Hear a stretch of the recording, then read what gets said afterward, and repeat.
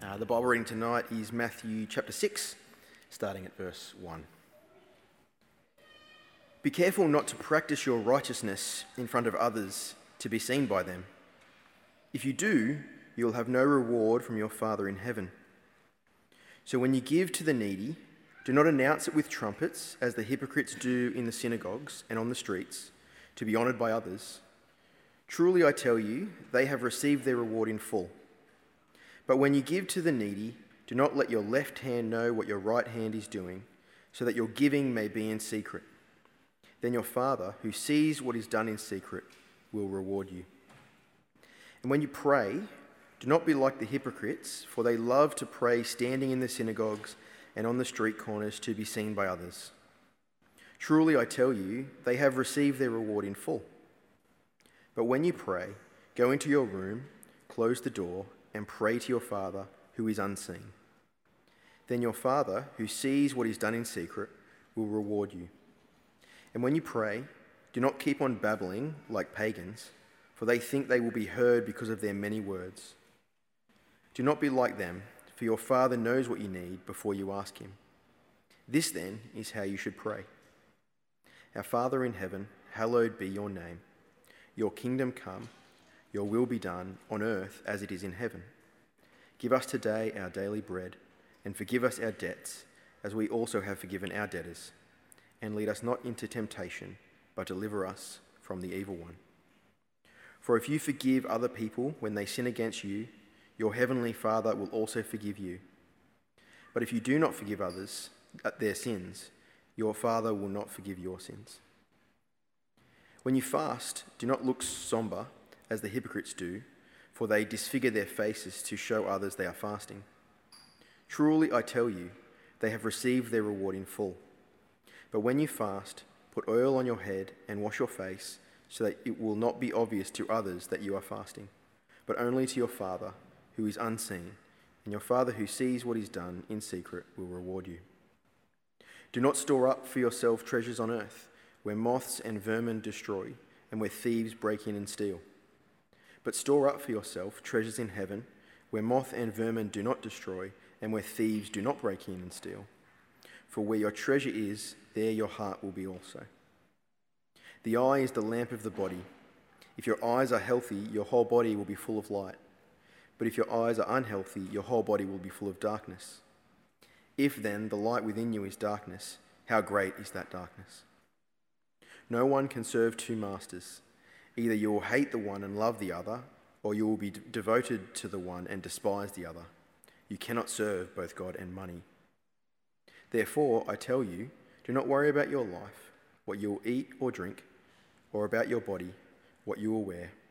Is not life more than food, and the body more than clothes? Look at the birds of the air. They do not sow or reap or store away in barns, and yet your heavenly Father feeds them. Are you not much more valuable than they? Can any one of you, by worrying, add a single hour to your life? And why do you worry about clothes? See how the flowers of the field grow. They do not labour or spin. Yet I tell you that not even Solomon in all his splendour was dressed like one of these. If that is how God clothes the grass of the field, which is here today and tomorrow is thrown into the fire, will he not much more clothe you, you of little faith? So do not worry, saying, what shall we eat? Or what shall we drink? Or what shall we wear? For pagans run after these things, and your heavenly Father knows that you need them. But seek first his kingdom and his righteousness, and all things will be given to you as well. Therefore, do not worry about tomorrow, for tomorrow will worry about itself. Each day has enough trouble of its own.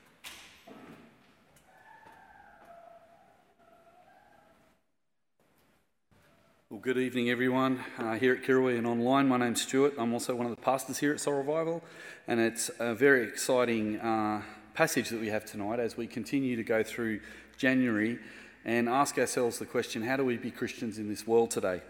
We've had various topics that we've covered over the last few weeks, and tonight we're going to be looking at how do we as Christians live in a world of financial insecurity? What do we do when we face financial security? And as Ethan said earlier in the service, you may or may not be a follower of Jesus here tonight, and I always find that sermons apply really well to Christians and non-Christians, because people who are still searching into what is Jesus all about will find a great deal of value in the sermon tonight in understanding how Christians see the world. So I think that it's a good thing to have a conversation about faith. It's also terrific if you are a Christian and if you've got friends or family who aren't Christians who ask a question. It's a really good way to answer that question is, of course, talk to them about it, but also say, oh, why not come along to church and check it out? More and more people these days are becoming less and less familiar with church and what Christians actually teach. So we really encourage you to, if you're a Christian, to help make this place a safe place for people of faith and people who don't have faith. Well, let's have a look at the topic of financial insecurity and see what the Bible has to say about that topic tonight. It seems like we're constantly bombarded by headlines about potential financial insecurity at the moment. I don't know if you watch the news or read newspapers, but there's always seems to be some story each week about rising inflation or the cost of living increases or rising rents, whatever it might be. And it sometimes causes me to feel a little insecure. I don't know if you feel like that. Sometimes I watch the news and I turn the news off and I feel a little insecure after watching that. If that's not you, unreal. You must be a very robust human being. But for me, I sometimes even pause when I hear not only talk of financial insecurity, but sometimes people even talk of looming financial crisis. You may have not heard some commentators recently saying we're in for another GFC. Now, obviously, it's difficult to predict with certainty whether there will be a financial crisis in 2023 or 4 or 5 or whatever. But there are several factors that could potentially lead to a deteriorating financial situation in our world today. I wanted to just go through a few of them. One of the factors could potentially lead to financial crisis is the ongoing COVID-19 pandemic. The pandemic has caused widespread economic disruption. There's been a lot of job losses in certain parts of economies around the world, which has resulted in a rise of household debts, increase in default rates. There's increase in inflation, and it looks like that could be a contributor. People being sick and not being able to be at work looks like a contributor to, what do they call it, production line things, when they stop the line of the production thing. What do they call that? Supply chain. That's the word I was looking for. I did do economics at university, but it was a long time ago. Supply chain factors. Wow, I lay awake at night worrying about my supply chains. Another factor could potentially lead to financial crisis is the ongoing trade tensions between major economies. Rising powers, falling powers, wars, famines, all that kind of thing. Increasing global debt levels, potential for rising interest rates. Also, the rise of global economic inequality, which could lead to social unrest and even social conflict, which could lead to more financial crises. So they're just a few of the things that I've been reading in the newspaper that could contribute to you and I feeling a little unsettled. Sometimes we tuck those things in the back of our mind and don't think about it much, but it's actually quite concerning. So the question today is whether there's a crisis or not. Financial instability and insecurity can actually provide us with a little deal of insecurity. So how do we deal with our personal anxiety about finances? When our finances aren't going well, it might not be some of these global factors. It might even just be our private circumstance that might be affected by ill health. It may be affected by losing a job or family members losing a job. How do we deal with it when we are up against it with finances? Well, I've got 3 passages that I hope might encourage us tonight. And 2 of them are from the Old Testament. It's Proverbs chapter 10 and 28. And also I'm going to dive into the passage that we heard read tonight from Matthew chapter 6. Proverbs 10 encourages us that wise living will buffer us from times of financial hardship. And it encourages us to try and be wise with how we spend our money. Proverbs 28 encourages us that while we try to have wise living with our money for our own financial security, it's a good thing in times of financial hardship to think of other people, not just ourselves. And to think, how can I help other people that might be doing it tough, even maybe doing it tougher than me? And finally, in Matthew chapter 6, we're going to find tonight that we're encouraged that ultimately our security is in God. And that if we try and use our financial resources for security, we will be constantly frustrated, as you heard Jesus speak about that in the reading tonight. So let's dive back into Proverbs chapter 10. Now, if you've got a Bible, I'd encourage you to open up your Bible to Proverbs chapter 10. Some of these verses will come on the screen, but it's always good to read along with the preacher so that you can actually be not only reading along for yourself, but you might even want to take notes in your Bible. I know iPhones with YouVersion have a potential that you can, highlight things and stuff too. So that can help your reading later and your growth as you meditate on God's word during the week. Because that's what we'd really love, by the way, that we develop practices that we don't just listen to a sermon and then go home, but we might actually take that on board and think, that's a pretty cool thing to think about for the week. How do I put that into practice when I'm at work, in my family? What difference does it make to my anxiety levels on Tuesday rather than just right now on Saturday? So let's have a look at Proverbs chapter 10. As with all the Proverbs, which we've been focusing on in January, we've thought it'd be great to have a bit of a series in the Proverbs for this. Proverbs 10 is a collection of wise sayings and teachings that provide us with guidance for living a virtuous life. Now, they're very generalised statements and some real key wisdom. And some of the key themes in this chapter of chapter 10 include the importance of hard work, the dangers of laziness, and the value of wisdom. So let's have a look at those three concepts here in chapter 10, because I think that will actually help us to buffer ourselves against financial insecurity. So to begin with, have a look at Proverbs chapter 10, verse 1. It'll be up on the screen.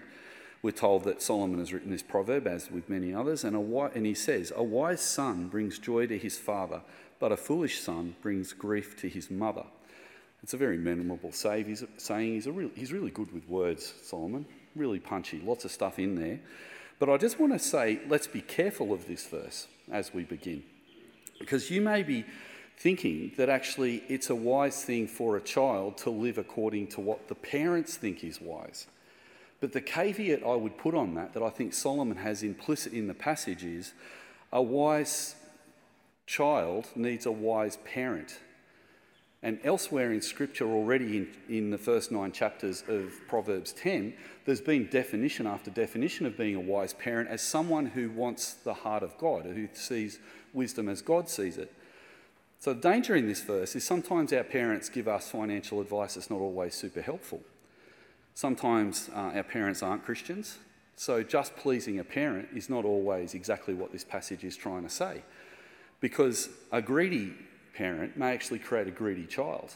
So financial wisdom is not necessarily to bring joy to the father/mother in the first instance, but a father or mother who has the heart of God. So that's really important that I make that point as we look at that. But there's this sense here too in this first verse that there are two ways to live, which is what is a constant refrain in Proverbs. There's wisdom and there's foolishness. Now, obviously, on the outset, if we are careful and wise, we are going to be actually able to go through hard times with more clarity, more sobriety, more confidence, and less emotion. And so speaking plainly and clearly about that at the beginning of this section sets us up really well for the 3 points that come out of this particular passage about wisdom. First of all, it's really important to be wise. Secondly, in verses 4 to 5, have a look at the passage there as it comes up on screen. Wisdom is contrasted in verses 4 to 5 with laziness. Lazy hands make for poverty, but diligent hands bring wealth. He or she who gathers crops in summer is a prudent son or daughter, but he or she who sleeps during harvest is a disgraceful son or daughter. So the idea there is that if you work hard when the sun is shining, so to speak, when the crop's ready to come in, the wheat's in the field, and you go out and you gather that, common sense would say if you work hard and gather the crop of wheat, you will have an abundance in your barns after the harvest. However, if you look at that wheat and think, I'll get to it tomorrow, and a flood sweeps through your field the next day, you could lose the whole thing and be left with nothing. And so this stark dichotomy here is giving us a contrast that during times of financial harvest, it's a good idea to work hard. And in fact, if you have a work ethic that is developed during those times, when there's times of not plenty, working hard is not a bad response as well. The second thing the Proverbs 10 says about the dangers of laziness here is extended in verses 26 and 27. Have a look at this. This is quite strong language. As vinegar to the teeth and smoke to the eyes, so are sluggards, lazy people, to those who send them. The fear of the Lord adds length to life, but the years of the wicked are cut short. Now, we might read into this a whole heap of ethical information, but the proverb here is simply saying to us that the reality is that if we do work for ourselves and put the shoulder to the plough, so to speak, as much as we can in our life, as much as we can, then we will reap a reward for that work. And if we neglect our duties, the common sense consequence is that there will be less as a result. So strong words to make a very clear statement about negative consequences for both the individual and for those people who are around them. In addition to the themes of hard work and laziness, Proverbs 10 also stresses the value of wisdom. So let's have a look at verse 13 and 14. It comes up on the screen. Wisdom is found on the lips of the discerning, but a rod is for the back of the one who has no sense. The wise store up knowledge, but the mouth of the fool invites ruin. Here, wisdom and foolishness is contrasted from the sense that a wise person only has to speak, and that speech is helpful to other people. But the rod for the back is a reference to corporal punishment of incarceration of somebody who is so foolish that rather than working hard, they're looking to grow their wealth through ill-gained means, through robbery, through stealing, through extortion, through whatever it might be. The proverb says that if you do act wisely, that will end up storing up wealth for yourself.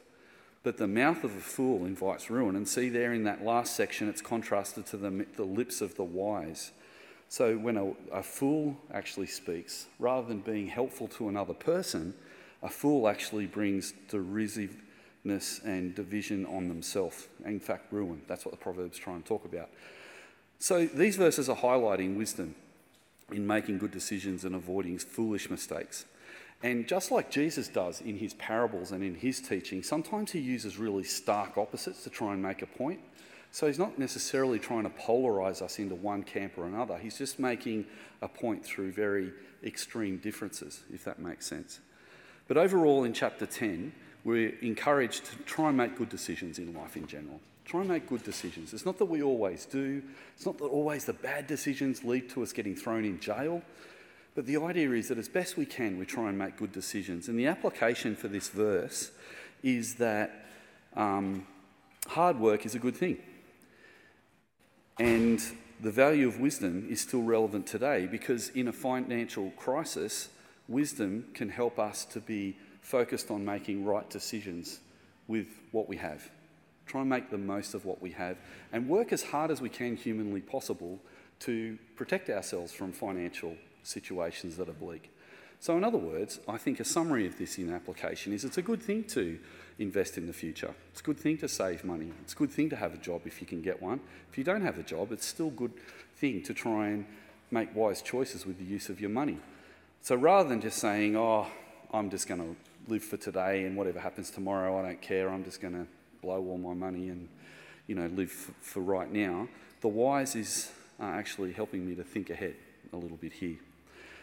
So the context there is do everything you can to try and help yourself. Now, later in the New Testament, we're going to find, not tonight, but later on as we read through the New Testament another time, there's lots of different passages about the fact that if hard times fall on someone, and while they are trying to work as hard as they can and they are being wise, if they are actually taking responsibility for their life and working as hard as they can with what they have, and if they find themselves in a terrible situation they can't get themselves out of, it is actually up to wise, godly people and righteous people to try and help other people.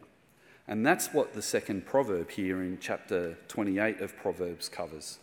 And there's three main points here, but they reinforce the importance of honesty and integrity of someone, no matter what the situation is. So in other words, if you experience a financial insecurity and crisis, and your response is to bring the drawbridge up, shut down the moat, close the fort, make sure your, Fort U, throw the flag up, Fort U is at home, and keep everybody out, and don't worry about anyone else, but stand on your parapet and watch what happens to the chaos of the people around you, that is not a righteous thing to do. So through your wisdom and your hard work, you may have been able to build up resources for yourself. But here we're told that honesty and generosity in times of financial insecurity are also really important. Let's have a look at verses 6 and 8 from Proverbs 28. Better the poor whose walk is blameless than the rich whose ways are perverse. A discerning son heeds instruction, but a companion of gluttons disregards his father. Whoever increases wealth by taking interest or profit from the poor amasses it for another who will be kind to the poor. Now, again, we don't have time to delve into the depths of this passage, but what I want to bring out to you today is kind of the big idea of this little section. The idea is it's better to be poor and blameless than to be rich and perverse. It's better to be poor and blameless than to be rich and perverse. And there is a kind of perversity that is a self-indulgent rich person who has amassed all their wealth for themselves and they don't care about anybody else. Verse 7, a discerning son or daughter heeds instruction, but the companion of gluttons disgraces his father or his mother. In other words, if I live completely for my own satisfaction and I live for my own comfort and I make all my decisions based on what makes me happy, I may actually be living according to the detriment of other people. But my selfishness may blind me to the needs of other people. And so in verse 8, this strange saying, whoever increases wealth by taking interest or profit from the poor amasses it for another, who will be kind to the poor, is a clear call to a follower of God to not simply amass wealth, and especially amass wealth by taking it off the poor, but rather we should amass wealth to help other people. So the purpose in actually working hard and gaining financial reward is ultimately not for our own self-preservation, but so we can help other people. It's really good these days. There's a lot more talk about where our clothes come from, where our shoes come from. It's really interesting how we still haven't finished that debate by any means, but it's good we're starting to have it. Because I remember growing up, I didn't know where Nike shoes were made, didn't even care. I was just trying to save up enough money to buy those expensive shoes so that my friends would think I was cool. And as benign as that sounds, that is a super consumeristic, selfish way to live, really. That I want the right brands so that I might look good to other people and it might make me feel cool. To my shame, I remember actually not being friends with people who didn't wear the right brands in the 80s. Now that might sound a bit strange in 2023, but when brands first came about, it was the 1980s. In a bygone era, nobody really cared what label someone had on their clothes, but for some reason, I don't know why, all of a sudden having a billabong on my shirt and my shorts was so important to me that if someone had Mambo on their shorts, I think it was, or Mango or something like that, I can't even remember. If someone wore a Mango pair of shorts, I knew they bought them from Best and Less, and that they weren't as rich as me because I'd bought mine at a surf shop and I had a Billabong brand, which was a higher level surfer than the person who couldn't afford it. Likewise, in soccer, I was dead set sad that I only had a pair of Tiger shoes when all my friends had Adidas shoes. But my parents, in a very loving way, said, who cares? They're football boots. You see how insidious this thing can be? So as we listen to the extreme language in Proverbs, don't be fooled into thinking that's someone else. Someone else is that extreme. The proverb is actually meant to draw us into thinking about ourselves and thinking, who made those shoes that I wear? What life are they living? Am I comfortable to buy those shoes so I might preen around in Miranda Fair looking cool when someone might be sleeping underneath a table and getting 2 cents a shoe or something like that and not even having enough to eat? I think it's good we're having that conversation now because that's the conversation God actually wants us to have. That we, rich people in the West, need to consider people who are less, who have less money than we do. People who work hard, people who use their wisdom, people who do all the things the proverb's suggesting but just don't have the brakes to get what we have in our country.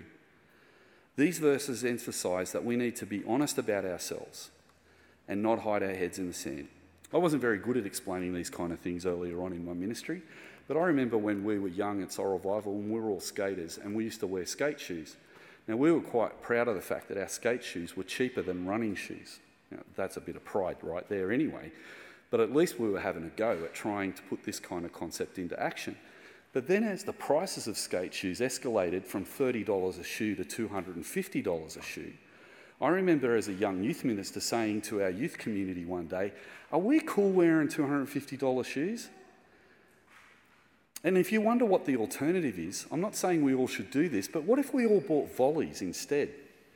What if we made volleys cool because they were cheap and they're actually maybe made in Australia, and the people who were making them were actually earning a bit more money than the people who were making these $250 skate shoes in another country?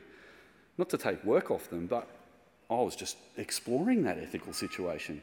Oh my goodness, did all hell break loose. I was accused of being a cult leader. I was accused of saying we all had to wear the same thing and you could only wear what Stuart told you to wear. And I tell you that story because that's the sinfulness of the human heart, isn't it? We always try and find excuses why we don't want to live the way God is calling us to live when it comes to our money. Why is that? Why does our money have so much hold over us? Well, the Proverbs go on in verse 15 to 16 and describe this. Like a roaring lion or a charging bear is a wicked ruler over a helpless people. See, sinfulness is like a very powerful thing. And when a ruler has given themselves over to sinfulness, they also become terrifying, as the beast described in verse 15.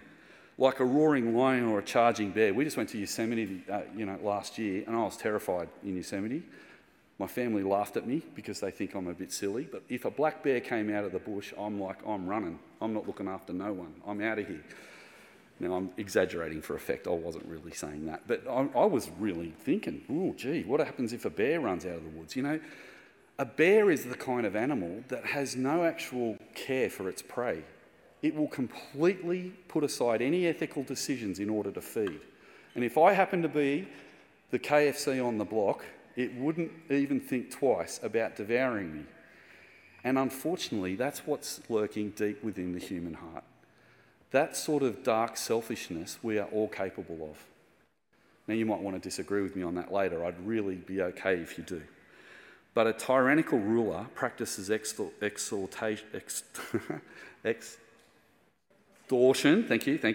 extortion, but the one who hates ill-gotten gain will enjoy a long reign. Now, the funny thing about that verse 16 is if we act like an animal that needs to protect itself when it's cornered, we actually won't enjoy a long life.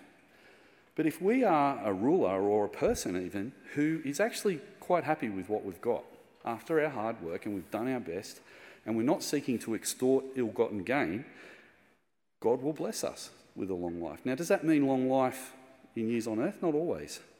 But a long life in eternity, definitely, and we'll get to that in just a moment.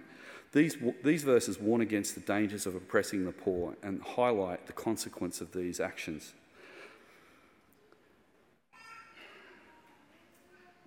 Moving along, we come to the reading tonight in Matthew chapter 6. Developing a good spiritual practice in times of financial security help us fight anxiety is what I call this section. And what I mean by this is if we've understood the teachings of Proverbs 10 and Proverbs 28, that we're seeking to live a wise life, not a foolish one, seek to look after other people rather than just look after ourselves, then we need to actually rely on Jesus for our security and not ourselves. A black bear could let me walk past on the path if it knows it has a better meal coming and it doesn't need to eat me because I think I'd be a little fatty and gristly. I'm a little old and I'm a little fat and there wouldn't be a lot of meat on me, I don't reckon. But if the bear knows it's got a big, nice meal coming, it might let me just walk past. How does a bear not just jump at the first opportunity? Because in times of financial crisis, we can actually become a little panicked and anxious, and we can flail around a little bit. You know the old saying that says, be careful, you know, when you do your bronze medallion, they tell you this, that be careful if someone's drowning in the water, don't jump off the boat to try and save them because that person will probably push you under. Have you heard that one before? I think that's where some of this comes from too. It's not just evil that's abiding in our heart like a raging lion or a bear. It's also just the need for self-preservation that can sometimes make us act in ways that we wouldn't normally act. So how do we actually have control of our own emotions to such an extent that if a financial crisis hits us, we're not panicked and would even be prepared to drown someone else in order to get out of a problem. Well, Matthew 6 reminds us of the importance of prayer. Not prayer that impresses other people in verse 5, but prayer that in actual fact connects us to God and what he's doing in the world. If you have a read of that passage up there, we're encouraged not to pray like hypocrites, but who love praying in the synagogues on the street corners, but to use prayer as it was designed.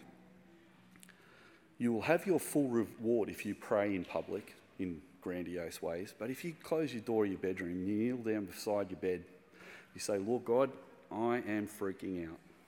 I'm really worried about my job. That teaching here of Jesus emphasises the importance of humility and sincerity in the life of a Christian. If you want to replace those instincts for self-survival and nurture a spirituality, prayer actually helps us. That we are warned against doing even prayer for gaining self-recognition and approval of others helps to train us not just to work for the approval of others and for gaining recognition. You see, that spiritual practice can actually help us when we think about money as well. If we are praying for the sake of growing a relationship with God, we will actually probably do everything else in our life like that too. Moving along quickly, I don't know if you ever fast as a Christian, but it's a practice encouraged by Jesus. And likewise with prayer, he says in verse 16, if you fast, don't look sombre as a hypocrite does, for they disfigure their faces to show others they're fasting. Truly I say to you, they've received their reward in full. What is the point of fasting? Well, it was at once a spiritual practice that the people of Jesus' time were also using to try and big note themselves about how religious they are. So if you saw someone walking around with a sackcloth on and ashes on their head and are tired and they're sick, people go, wow, you're really godly. You're going without food so that you can pray. And we do a version of that, don't we? You know, you come to Bible study and people say, how are you going? Really tired. Why are you tired? I'm fasting at the moment. Okay. Wow, why are you fasting? That's not a common Christian practice these days. Well, I figure I really want to get close to God in my relationship and I want to shut out the noise of the world by drawing attention to myself. No, if you're going to fast and you're going to miss a meal so that you can pray instead of eating that particular meal, consult your doctor. Don't hurt your body. But if you think that this world and all its pleasures is getting in the way of Jesus, a very common Christian practice that's been done over centuries is to miss a meal or two, to pray, and when the hunger pains come, it reminds you of your hunger for God is more important than your hunger for material things. And funnily enough, prayer and fasting can actually both help you to orientate yourself spiritually in times of financial crisis. Adding to this, Jesus goes on and talks about giving to the needy in similar ways in verse 3 to 4. But when you give to the needy, do not let your left hand know what your right hand is doing, so that giving may be in secret. Then your Father, who sees what is done in secret, will reward you. So in other words, if you are going to help somebody in a time of crisis, like Proverbs 28 has taught us to do, don't go around telling everybody about it. This is the problem I have with philanthropy. I really struggle with it. I think at once it's a really good thing for people who have billions of dollars to give to the poor, but it seems like they're always telling everybody about it. Maybe not everyone, but it seems to me that sometimes to give to the poor can actually make yourself look really righteous. But again, it's interesting that when you think about it, having a lot of money actually gives you status, like I was talking about earlier with my Billabong t-shirt. And having less money gives you less status. The danger is that if a Christian has lost a bit of money and I'm not quite as rich as somebody else, I might try and gain their acceptance by looking super spiritual within that position. Do you see the thing? But what I'm doing really is I'm actually living for the affirmation of other people when I love money. I'm looking for other people to say, wow, you've really made it. I'm looking for other people to say, you are really secure, because you know what? All of us deep down know that money doesn't actually give us security. The best example of that is Steve Jobs. If I've ever seen an example of someone whose money doesn't give them security, it's Steve Jobs. He was one of my heroes growing up. He made Apple products that I still use to this day. I'm still a massive Apple fan and my family laugh at me. I think he made incredible strides in technology, some of them good, some of them bad. But at the end of the day, no matter what he could turn wonders with digitally, with iPhones and iPads and computers, he couldn't even fix his own pancreas. He couldn't update it. His pancreas got diseased and he died. And he had more money than I could ever poke a stick at. And yet he lost it all the instant he breathed his last breath. So ultimately, Jesus says, money doesn't give you everlasting security. Finally, really quickly, what does? Putting God first and not being overly concerned about material things is the way to survive a financial crisis in your life. Putting God first and not being overly concerned about material things. We don't have time to unpack this section, and that's why I asked Michael to read the whole thing. But in 19 to 34, the Bible contains Jesus' teachings on the importance of putting God first in one's life and not being overly concerned with material wealth. In this section, Jesus encourages us to seek first the kingdom of God and his righteousness, and then he assures us that if we do that, God will provide for all our needs. He also warns us about being overly anxious about material possessions, saying, "For where your treasure is, also your heart is." Let's have a look at verse 19 to 21. Jesus explicitly says, "Do not store up for yourselves treasures on earth where moth and vermin destroy, where thieves break in and steal, but store up for yourselves treasures in heaven where moth and vermin do not destroy and where thieves do not break in and steal. For where your treasure is, that is where your heart is also." Think back just a couple of minutes to what we were talking about spiritual practices that might help us to avoid anxiety in times of trouble. And you'll actually see that those spiritual practices are not only helping us to concentrate on our relationship with God, each of them store up treasure in heaven. Remember what they were? Pray, fast, and give to the poor. They are things all of us can do no matter how rich we are. And even if we've lost our job and we can't get another job, and we're actually in so much poverty that we're even worried that we can't even eat enough food and give enough for our children, even in that moment we can be storing up treasure in heaven. So the Christian is focused on storing up treasure in heaven where the pancreas can't put the joyride to an end.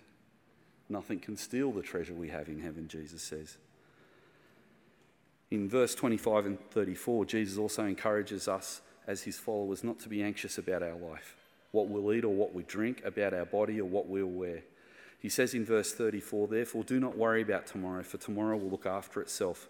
Each day has a trouble of its own." You know, one of the big breakthroughs of the modern well-being movement is be present. Jesus has just given us 3 disciplines in this chapter to be present and encouraged us to be present and satisfied with what we have. And that's putting Proverbs 10 and 28 into practice. Avoiding foolishness, contemplating wisdom, praying so that we are swept up in God's plan for the world, not in our plans. Fasting so that we might even deny ourselves some of the pleasures of this world. And then helping other people with what we've got. Earlier, Jesus said in verse 24, "No one can serve 2 masters. Either you'll hate one and love the other, or you'll be destroyed by one and despise the other. You can't serve God and money." And living in the Sutherland Shire is one of the hardest places to put that into practice, because we're living in such a materialistic world where money and material things equals happiness. You can't walk through Miranda Fair without being stung by the implications of selfishness that I endured in my youth when I was putting on Billabong shirts. How dare I look down on someone else that couldn't afford a Billabong shirt, really? But I was so captivated by the image and the future and the wealth and the prestige presented to me by Billabong that I was swept along by it without thinking. But you know, if as a young person I've been a bit more prayerful, I might have fasted from those kind of things like my mother encouraged me to do. She encouraged me to go with her shopping at Best and Less instead of going in the surf shop. And one day I went along with her and another one of my friends was in the same shop, and we both went to the other rack to pretend we hadn't seen each other because we were both humiliated. Isn't that silly? But do you have silly versions of that? Is it your car? Is it your clothes? Is it your friends? Is it your job? If they are, they'll make you worry more and more, because financial crisis could lead to you losing those things that are most precious to you. I'm not denying the heartache and hardship of financial pressures, but they're a bit easier if you don't worship them, but you worship God instead. So Jesus finishes by saying, don't worry, saying, what shall we eat, or what shall we drink, what shall we wear? For the pagans run after those things, to Miranda Fair. And your heavenly Father knows you need clothes, but you don't need Billabong. So seek first his kingdom and righteousness, and all of these things will be given to you as well. Therefore, do not worry about tomorrow, for tomorrow will worry about itself. Each day has enough trouble on its own. Amen.